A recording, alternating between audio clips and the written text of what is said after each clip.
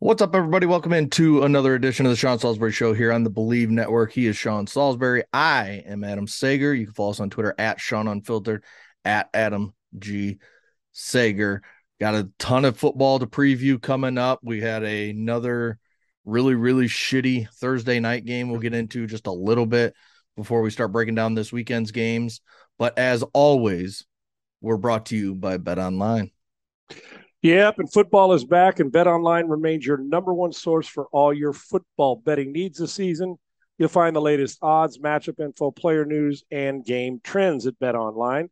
And as your continued source for all sports wagering info, meaning BetOnline features the betting, free contests, live scores, and giveaways all season long. Always the fastest and easiest way to get all your favorite sports and events, whether it's MMA or Major League Baseball, tennis, boxing, and even golf, among all the other great sports. Head to BetOnline AG. That's BetOnline AG to join and receive your 100% welcome bonus with your first deposit. Make sure you use the promo code BELIEVE. That's BLEAV, capital BLEAV, BELIEVE, to receive your rewards. BetOnline, where the game starts. Well, Sean, I don't know how many people used Bet Online to bet on that game last night. I hope if you did, you took the under, because that game was never even threatening the over. 12-7, the Commanders come out with a win. We've talked about this before. I'm a Bears fan, and I go on Twitter this morning. I got off everything last night after the game just because it's exhausting trying to watch Twitter and watch the game and people bitching about this, bitching about that. And, I came back and I watched a little bit of it again this morning. I don't think Justin Fields played as bad as I thought he did initially last night. I thought he made some really good throws. Yeah, there's stuff he's got to work on. There's stuff that he clearly does not trust any of those wide receivers to get open. I mean, because he's not throwing some and he's running, and the offensive line is just a sieve. I saw the left tackle had a PFF grade of, I want to say it was 32 in the pass game. In the left guard, now this is not me making this up, 7.6 was his PFF grade in pass blocking yesterday in Lucas That means they're Packard. not blocking anybody. They're not blocking anybody, and he's running for his life. And give him credit, he's making plays with his legs. He made the big play that almost won him the game at the end, and he's made other plays with his feet. And there's sometimes where I want him to throw the ball away, but it's like, if he's not making a play with his feet, they're not making plays, period. Because Right. even the run game has kind of come back. Khalil Herbert was really good, but watching that game, the Washington offense is terrible. Like, there's nothing to look at that Washington offense and say they got this to look forward to. There's nothing. I think Carson Wentz is going to get replaced soon. I do. I just, it gets to a point where there's some trend going on here in his last, with the late in Philadelphia, last year in Indianapolis, even though he put up decent numbers. There's something outside the numbers, whether it's clutch performance, playing in clutch situations, and now in Washington, where I didn't like the Ron Rivera, who I love, called him out in public, as we've mentioned, but Mm-hmm. I do understand the frustration about his performance because he is not elevating people's play. And he hasn't 3 years, 4 years. He just hasn't.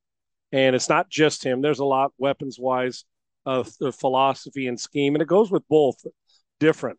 And here it is, saying you had, Justin Fields, and I went back and watched some highlights. I did not watch one snap of the game last night.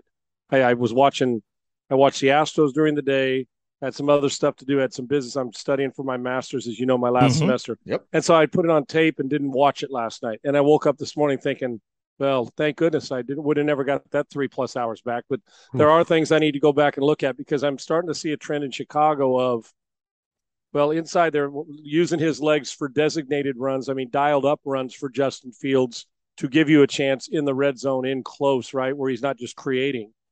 But also, I feel like they're afraid to. I don't feel like they're giving him the best chance to succeed. Does that make sense? I think they're Yeah. back to. I know they can't block, but changing his launch point for him to throw. I don't think even in the play calling they're giving him much chance to succeed offensively. At some point in time, we got to find out where the next level of his game is, and you keep doing this. At some point, we're gonna. I don't want him to forget how talented he actually is, and I think they squash that and say, just go make me a play. There's got to be something else that they can do to help this kid have a chance to succeed. Because if he plays average, they don't have a chance. If he plays bad, they got no shot. And I don't know when we've seen their offense consistently play good. I mean, they've had moments, but it's a tough watch. And Washington's unwatchable offensively as well. At least I can look at Chicago and say that guy and that guy. Washington, it's like you said, where are they going? But I don't know what the answer is in the offensive line, but that left side's bad, and Fields is running for his life. And what happens is he's a big enough and physical enough kid on 3rd and 1. I should be able to give him the football. He's about 235, 230. Yep. He's a big Yep. boy. So I just think dialing up plays, there comes a point in time when you say, okay, we've got to do something, even though we don't have a lot of weapons, maybe by dialing up and manipulating coverages and with the way we formation and move things around that we can actually create some space for him to throw in because whatever both of those teams offensively are doing, that ain't it. And that's a problem. Yeah, it's frustrating as a Bears fan to sit and watch because the final play of the game, well, not the final play, but the Bears' last play on the 4th down at the goal line, where I had friends immediately text me, David Montgomery's wide open out in the flat. Well, I mean, that's where it's hard to talk to some people who don't really understand the game of football even a little bit, because you could clearly see David Montgomery, there's no one within 10-15 yards of him. But you also got to know that the play starts at Darnell Mooney on the That's right exactly side. right. David Montgomery's going to the left. It's not like Justin Fields is going to look to Mooney and be like, oh, he's covered, and look all the way back to his left. They work that way. And to be honest, he made the right throw. He hit Darnell Mooney in the hands at a high point, and Darnell Mooney's just got to catch the ball. If he would have just caught it and Right. corralled it right then, it's a touchdown because he was past the goal line. But it was the bobble That's exactly and then right. coming down outside of the goal line where he caught the ball. It was just frustrating. But to be honest, I like seeing what, the last 2 weeks we've seen Fields have big drives at the end of games, and it hasn't worked out. They have not scored, and they've lost both games. But again, to be honest, I'd rather them lose games. I'd rather them have that 3rd pick. At this stage, yeah. Yes. I mean, it's just, but you still have to see more growth from Justin Fields if you're the Bears. Right. And they got to help him. And you got Yes. to see some flashes to enable him to, because the next level is getting through progressions. But if he doesn't have long enough to set his feet to get through progressions, then he uses his strength, which is to bail out and go make plays and keep going. And he has put him in position in 2 weeks to win, and they haven't come away with it. But Segs, there's times, and for people that are watching, when they can set their TV and see the guy's wide open.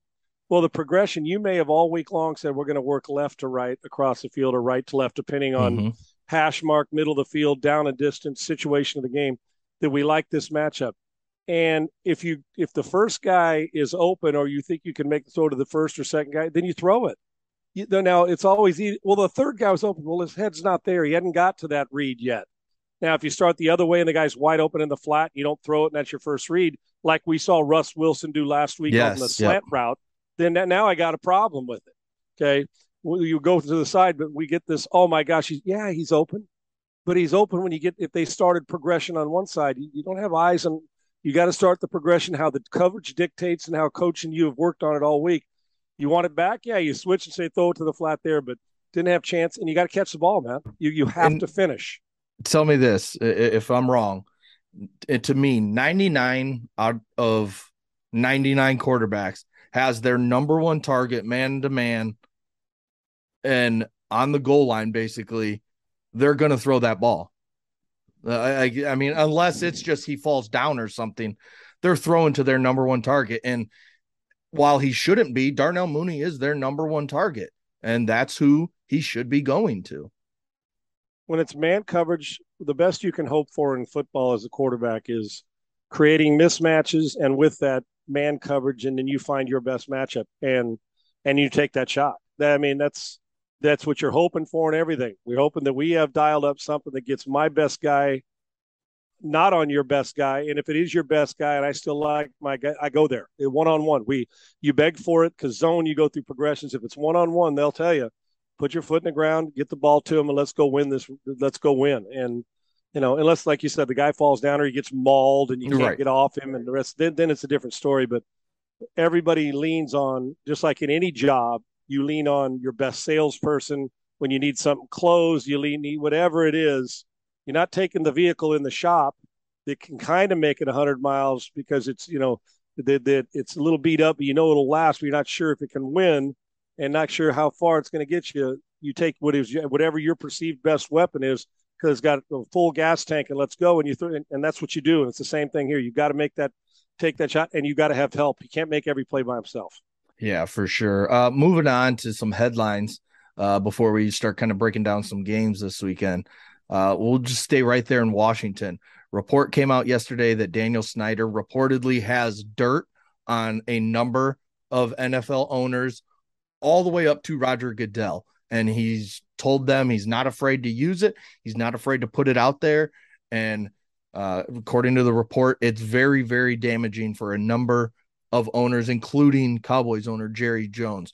What do you make of this situation? Is this just Daniel Snyder being Daniel Snyder, or do you think more owners are like this and just kind of holding those cards, behind their back? And if they need it in a certain situation, they'll play one or they'll play two of them. Oh, yeah. And what's your thought on this?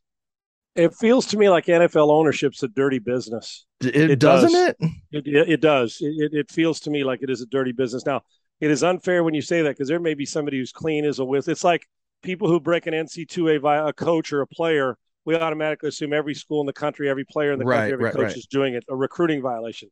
Well, this is bigger. Now, Segs, I tried to, I had Ian Rappaport on yesterday and trying to get both sides. And I asked him, and he thought that the research, Seth Wickersham, they did a great job on their story, a long story to get into. But he also felt with some of his, to what he understands, is that the hatred that now that Jerry has turned his back on Daniel and they're not friends anymore, whatever that, I know it's a long article and well done, is it maybe not as been severe as they think. He wasn't refuting the story, is correct, but didn't think that relationship was completely done and gone. I guess what I'm saying. Those are my words, but kind of paraphrasing him. Yeah. And he also, and he's an insider, so he talks to all these guys, and felt that if it got worse with this stuff with Daniel Snyder in the vote, 24 owners have to vote him out, is that if it was financial or something to do with stealing money from owners, right? That, I guess, I don't know if we call it, I don't even know if it's called commingling of fund. I know what that, when it comes to banks. Yeah, kind of like the shared revenue and that kind of stuff. Right. Exactly right. Whatever that is. Now that's serious business, and you start messing with their money, they'll run you out. I mean, that's like federal crimes and that's stuff. That's what I'm saying. That goes beyond the NFL. The feds get involved with that. Those guys with the damn with the windbreakers on start coming to your house if you're Daniel Snyder. They start taking all your papers and computers. That's exactly right. Yeah, make you stay right there and don't move. But I personally, do I think there's more owners like this? Yes. And saying I'm trying to visualize like Daniel Snyder. And you asked if this is him. Well, hell yes, it's got party, doesn't he? Right. I mean, can't shock you with the toxic building he was allowed to be run. I've met him a couple of times in my passing of doing features on they were the Redskins and I was at ESPN, and he was kind to me, but it was semi in his infancy where he was still getting rolling, but was fine. But I haven't dealt with him in years, and not like the rest of the folks have. But imagine Stakes going into any relationship and you feel like you're going to start taking notes and keeping a journal and stuff when you go to dinner with 5 owners at a Super Bowl, that, oh, that guy was talking about this person, or that guy was talking about this trip he took all this stuff, whatever it is, financial info, whatever it is, and being able to store that away and say, at some point in time, 40 years from now or 20 years, I'm going to use this. If all the owners are like that, we're dealing with a mafia. You're done. We're going to get rid of you, and the next guy's going to replace you. You know what I'm saying? It feels weird to me. Would it shock me if one owner, if they all didn't have something on another to protect themselves? Would it shock you? Hell no, it wouldn't shock me. No, not at all. I believe he's got stuff, but I don't get the feeling that Ian Rappaport thought that whatever they have now, that if it's not in that financial world, because Daniel Snyder doesn't want to leave. Like Robert Sarver gave it up. He caved because of social media and the rest of it and not being forgiven. Daniel Snyder, I think, stubborn. He doesn't want to sell this team. He does not want to give it up. So you're going to get that battle. And if he really does have dirt, the question is how much? And are these guys willing, like somebody, to protect that family and say, we'll deal with him and we'll keep him in, and we don't want that to happen. So I don't know. I don't have 1 ounce of inside information on that kind of stuff other than I've heard both sides of it. My guess is that a bunch of them would like him out. But if he does have enough, or the right guys in that room are trying or want him in, that he won't be removed from the ownership. If it was going to happen, it sure has taken a long time, right? Yeah. They've been talking about this for years. Yeah. So we'll see. It just seems odd. It seems like the business is too dirty in the old. I'm going to gather information on you. So 25 years later, who goes into a relationship like that? I try to go into a relationship thinking, which is stupid. I'm going to trust everybody in the room, which Yeah. obviously gets people hurt too. I guess there's a fine line, but I just don't understand the whole concept. Yeah. It's seems like a dirty business, but it's a big financial business. You Yeah, make a yeah, lot of money doing it. right. And they're But I going to just can't protect it any picture, way they have to, Sigs. right. You know Like that they're I going to just protect can't it any way. picture, we got Dan Snyder doing this reportedly. And, then I think of like Virginia McCaskey, like 101 or whatever she is. She out here Right. like got all these files on people. She's got her Yeah, Mr. kids and like Mrs. working. Rooney and the Hunt family doing Yeah, something like that. You'd say, no, of course they're not exactly. doing this. Right, They right. they, they don't they don't they don't have time to be doing stuff that Right. is so childish and seems so awful to do. Hence why they always win and they run great organizations, right? So it's Yeah. weird. I don't know. It Crazy. just fits the persona of Daniel Snyder. Oh, you Another ain't lying. another story we saw yesterday that, well, isn't surprising, but we kind of have to wait and see what happens, and we already know the punishment. Another woman has come forward against Deshaun Watson, and her story is very similar to the rest, and it turned into she was forced into a sexual encounter with Deshaun Watson, and I don't know what this means in terms of his suspension. I know we've been told that this suspension is for this group of what they've heard. And then if more come out, they can go and we can go through this whole thing again. If he has another, say, 25 women come forward, they could use all 25. They could use 4 or 6, whatever it was, like they did last time. And it's just, you're 5, 6 weeks into the season, and Deshaun's supposed to be back in just over a month, five weeks, and now here comes another woman claiming the same thing. Well, judging from the way this has been handled, Segs, here's what I'm going to guess. And it's a civil lawsuit, not a criminal. Right, right, It's yep, another civil. So it's a financial. He's not going to do any, they're not going to anything to do with jail or anything like that. right, I would imagine if it's one that they filed it and they're really starting the process of doing it, that cash will exchange whatever that is that they're talking about. And Deshaun Watson, this will not affect one game of his suspension. And you know why, Segs? You know what they're going to say too? If they wanted, somebody wanted it to, whether you like it or not, just with the pro sports we're living with right now, is that they're just going to say, well, it happened under the time umbrella that the other gals, yeah, right? yeah, It yeah. didn't happen yesterday, so they're and I don't know if there's money. I don't know anything about the woman. I don't know if they said in 2020, Segs, right? So we're talking Yeah, yeah, pushing yep. 3 years ago, It's right? yep. So, but it's still not okay, and you got to obviously investigate it and the rest, but. I would imagine the worst thing that's going to happen, other than the scars that everybody gathers from these things, is money's exchanged, and everybody goes about their business. And you probably won't hear a lot about this, Eggs, and he'll be ready to go and come back and play whatever. And it's like you said, 6 weeks, 6 weeks or whatever, sometime in that mid to late November, early December time. Yeah. Yeah. Right before the show started, I saw this on Twitter, and it's something we kind of hit on real fast in the last episode. I said it was a bitch move that he did it, and that's Tom Brady kicking Grady Jarrett after the sack that we all talked about because it was called roughing the passer. It was clearly not roughing the passer, but Brady has been fined just over $11,000 for kicking Grady Jarrett. So it looks like Brady's going to be fined on the play where Grady Jarrett was flagged, and there's no fine coming for Grady Jarrett because, as we all know, the sack was perfectly fine. Well, then So, that ought to tell you the truth is that Brady, as much as I like Tom, that was all on Brady and the yeah, officials. Grady Jackson did nothing wrong, the and officials he reacted should. to Tom Brady's actions of kicking him off like, he did something dirty to him. And it's Tom Brady. That's Yep. exactly right. You get the benefit of being Tom Brady in this and being a great player and 80 years in the league and stuff. So, and they find him, which is you find something's missing here, Segs. We're going to find the guy who kicked him. We're going to penalize the guy who made a clean tackle, and then we're going to move on from it like nothing happened. But we're going to change rules because of the Tua situation. and then we're going to lose the integrity of football because for quarterbacks because we're not allowed to touch them or tackle them. It's this thing's so far out of whack, it's unbelievable. We have to, well, not we, the NFL has to come in with something in terms of either each coach gets an extra challenge to challenge personal fouls on sportsmanlike conducts.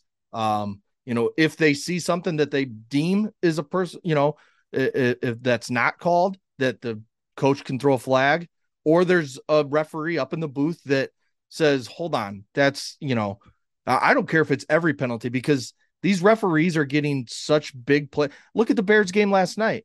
I don't know if you saw it, but on the third down, the Fields threw the ball. I think it was Dante Pettis in the corner of the end zone. And I mean, he had a guy just pulling on his shoulder and he's trying to make a catch and he's got his arms like this because he's being pulled on before the ball's there.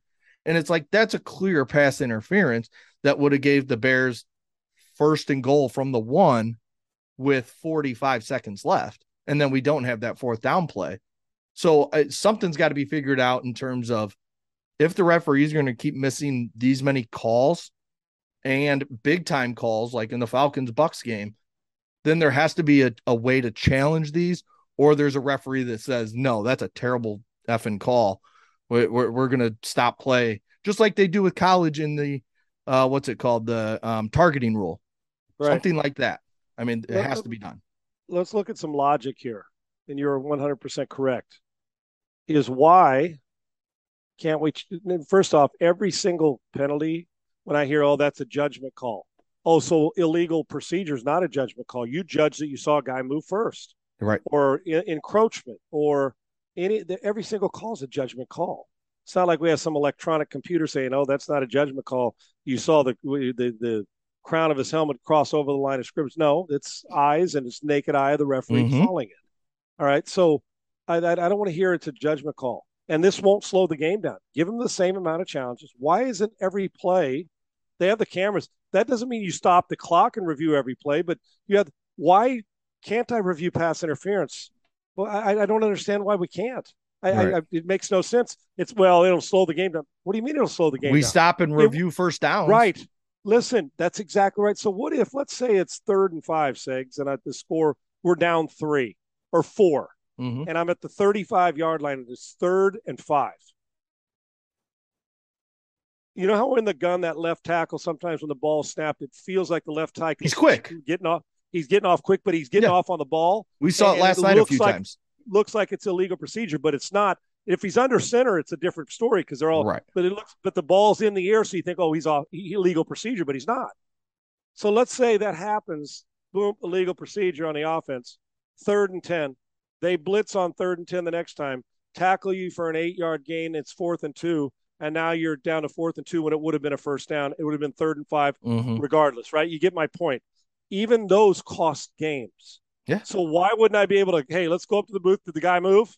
Pretty simple to see. Guy's in his stance, ball snap, guy moves. No, he didn't move early. Give him the 5 yards back, keep the flag. Right. I don't know why every play. Now, when you choose to use them's on you. If you use 2 and lose them, and all of a sudden your quarterback gets hit, and it's not a late hit, or it's a late hit, or you're the defense and you didn't late him, was a clean hit like Grady Jackson, and they throw the flag, and you have got one left to throw, unless it's in the last 2 minutes, then damn, we got to stop allowing penalties that are questionable and not reviewed cost us games, and then get a fucking apology 3 days later. Right. Nobody cares about your apology after. So I don't know why it's such a tough thing for the committee to say, listen, every play's reviewable. You get the same amount of challenges. When you choose to use them on you, because we're going to review when a guy holds a jersey and you can't get your second arm up, it's pass interference, dude. Right. It just is. Well, we saw last night. No, I was say you're right. That's what I want to do. All this emphasis on protecting quarterbacks, which is fine. They're the most important players in the game. But fair protection, but fair. Yes, fair. So fair last protection. night They're we saw players. In one protection they've made is low hits on the quarterback. Last night, I believe it was Jonathan Allen, I want to say. He must have tripped or something. He comes flying in at Justin Fields, and he hits him square in the shin. And you see one of those, like, I was like, oh, shit. Like, the Justin Fields went down, and you're like, there's Brady. The or he knee. tore his knee Yep. and it was the season was over.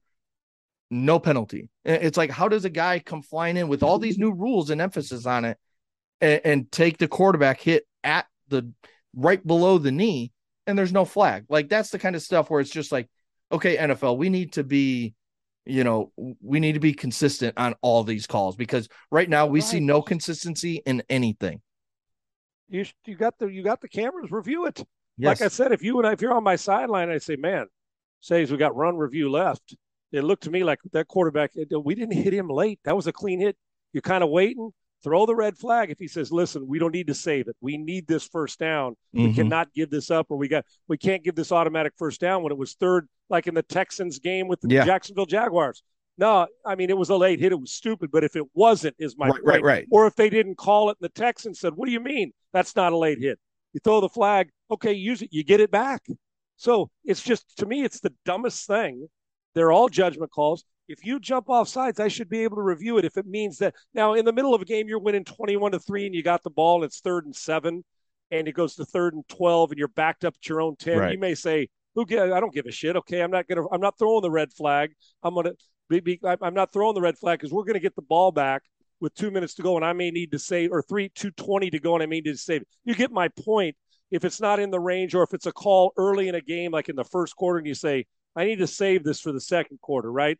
Or whenever the call is to Right. have it in my back pocket. But just like a timeout says, I wouldn't leave any of them on the board. I would not leave any of them on the board, right? If there's a call that's questionable, a pass interference call, throw the damn thing is what we should be able to do. You should be able to Mm-hmm. review any and every one, but you only have the same amount of red flags. You just got to choose when to throw them. And just like, the NFL does it, where inside the final 2 minutes of each half, I think it is, at least at the end of the game, that's a booth thing where, a booth comes down and says, I need to look at that maybe pass interference one more time. Just, Right. I think that needs to be looked at. And you know what? And the problem is, I see why a lot of people say, well, we're going to have, much longer games.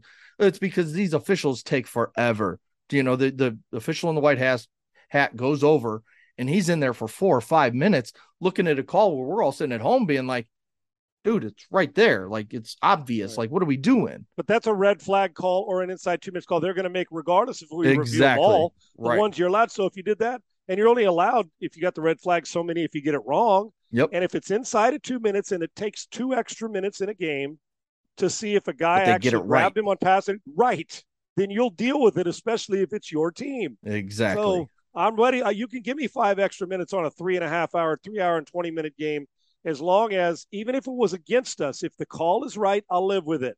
Don't leave me in purgatory where I don't know. We should Right. be able to review every play, but with the same amount of review calls. We got a couple big games this weekend. Bills at Chiefs. I think it's obviously a monster game. It's going to be fascinating to see these two quarterbacks go against each other. I'm pulling up the line now. Right now it's Buffalo -2.5. That's in Kansas City. Buffalo is a favorite. I mean, right now, give I wouldn't. me. I wouldn't bet it for squat, dude. I wouldn't Yeah, bet if squat. if you forced me and you said, here's $10,000 of Right not your money, and this is the only game you can bet, and you got to pick it, I'm probably taking Patrick Mahomes and the Chiefs plus two at and a home. half. Yeah, Yeah, I at think so home. too. At home, I think it's going to be a hell of a game. I'll tell you where I'm also leaning is like, I think the over-under's in like the mid-50s, 54, 55. And I'm thinking, okay, if we get what we're going to normally get with these two offenses, but will there be a time, does this get to the point where the defenses step up and it's a 31-21 game and it's 52, or Yeah, it's 28-24 game and it's 52, right? To where it's a nice yeah, game, but you're like, ooh. And there's part of me that wants to take the under in this game because of all the hype the offenses are going to get. But I would be tempted. Put it this way: I would take the home team, Segs, in that. yeah, Whether it's Buffalo or Kansas City, I'm taking the home team. It's only a field goal, so it's damn near a pick. I'm going that route as well. yeah. And then the other monster game is Sunday night: Cowboys at Eagles. We know the Eagles are the only undefeated team. Cowboys 4-1. We're still not sure if Dak's going to play or not. I mean, Mike McCarthy left it open. He said he did more than was scheduled on Thursday, which I guess is a good sign. And he's going to work out before the game on Sunday, and they'll make the decision then. So we won't know till late Sunday if he's playing. Right now, it's Philadelphia minus 6.5 with an over under of 42. I'm taking that. I think the Eagles will win the game. I think 6.5 is too much. Even if Cooper Rush plays, I think he's been efficient enough. And what tells and Segs that I'll tell you what, Jalen Hurts is going to be is a problem for the Cowboys defense, but the Cowboys defense is also a problem because they've got players. Yes. Cowboys defense is going to be a problem for them too. My thought process is take the under close, but I would take I actually am betting it. I'm taking the Cowboys at plus 6.5 to keep this within a. To me, this feels like a 3-point late field goal game. Either way, but I think 6.5 is too much, even with or without Dak Prescott, because Cooper Yeah. Rush is not going to turn the ball over It very feels often. like a 24-20, 24-21, Right. 21-17 23, type game. 23-20 game. 23. Yeah. Yes. It Right. feels like right in that range from 17 to 24, and it'd be Agreed. inside that 6.5. And then Right. college football, we have a monster weekend. I mean, a monster weekend led by Alabama -7 heading in to Tennessee with that high flying offense with Hendon Hooker at quarterback. And it sounds like they're going to get Cedric Tillman back. They're probably number one wide receiver. This is going to be a fun game, and Bryce Young's going to play. We all know he's going to play. And this could be huge for the SEC. We're going to find out just how real Tennessee is, buddy. Yep. Because physically and athletically, and I'm on record as saying I do think they're real. They're the sixth ranked team in the country. They play fast. Conditioning becomes an issue, but both these teams are going to be well conditioned. Segs is at home. This is a flyer on an upset special for me. I'm talking about the point spread. And you'd really pull it off if you had the guts to say it's Tennessee's time. They're going to get after it. They're going to score points. But I know when Bryce Young's there, the pass game, they score too. And if the game's on the line and Bryce Young has a football, Alabama, Alabama's going to go score. I've seen that kid do it way too many times in big moments. So I'm anxious to see how Tennessee handles. I mean, they've been in some big games this year, Sakes, but this moment against the number one team in America, even though I think it's Ohio State right now, just judging from off the way they've played, right? It's not schedule, Mm-hmm. but the number one team or two team in the country, however you like it, and how they do on that thing when it's you, everybody now thinks you're real. Are you? It's a chance. They beat good teams, but you know what I'm saying, where it's Yep. like, where it's different Tennessee, right? This is not Tennessee where it's different, where Alabama comes out and says, damn, after the game, they know they've been in a battle. I'm tempted on this one, Segs. I'm tempted to take Tennessee with the points, but a good Bryce Young concerns me. I think it's going to be closer than maybe people who think Alabama's going to blow them out. I think the offense can keep them in the game, but you have to protect Hendon Hooker so he can deliver the football. That's where I get concerned is, are they going to push that offensive line back into his lap? Yeah, if I'm betting this game, I'm probably taking Tennessee in the points. I still Yep. have the feeling Alabama pulls out the victory, but Tennessee, with just as many points as they score, I know Alabama's defense is good, but I also don't think Alabama's offense is like putting up 55. I think this is in that like 38-35 type realm of a game, Oh, maybe a I do little too, lower. because they've got such great team speed, and I know Alabama can run too. But this is where they spread them out. They're going to play so fast, and Nick Saban hates that, right? Mm-hmm. When a team's playing fast. The question is when it gets down to the head to head man on man physicality. This tests your grown man strength. Alabama always does, but I think Tennessee's different this year. I give them a chance. Let's put it that way, Six, because they have a guy under center who I don't think is going to wilt against Alabama. Right. And he's a veteran. This is like his 38th year of Right, college football. Then we have right. Penn State at Michigan. That's a Michigan -7 line. It's the biggest game yet for JJ McCarthy. I mean, that's going to be pretty much it every week, but this is his toughest test as a starter. We saw Michigan handle Penn State last year, beat them, I think, by 4. Um, this is a good Penn State team that can run the football. But again, they haven't played anybody like Michigan this year. So it's Right. one of those games where we're really going to learn everything we know about these teams this week. Both teams can run it. Both teams can defend you, and both teams are well coached. The physicality of Michigan, I'd be concerned. It's the two. I said at the beginning of the year, the two-way thread of J.J. McCarthy will be the difference in the game. I like Michigan at home. And I think the other difference in this game is what we've seen so far. If trends continue, what we've seen, J.J. McCarthy takes care of the football. Sean Clifford will throw you the football. And that's the difference, I think, in this game. And he's a good player, but he will throw you the ball.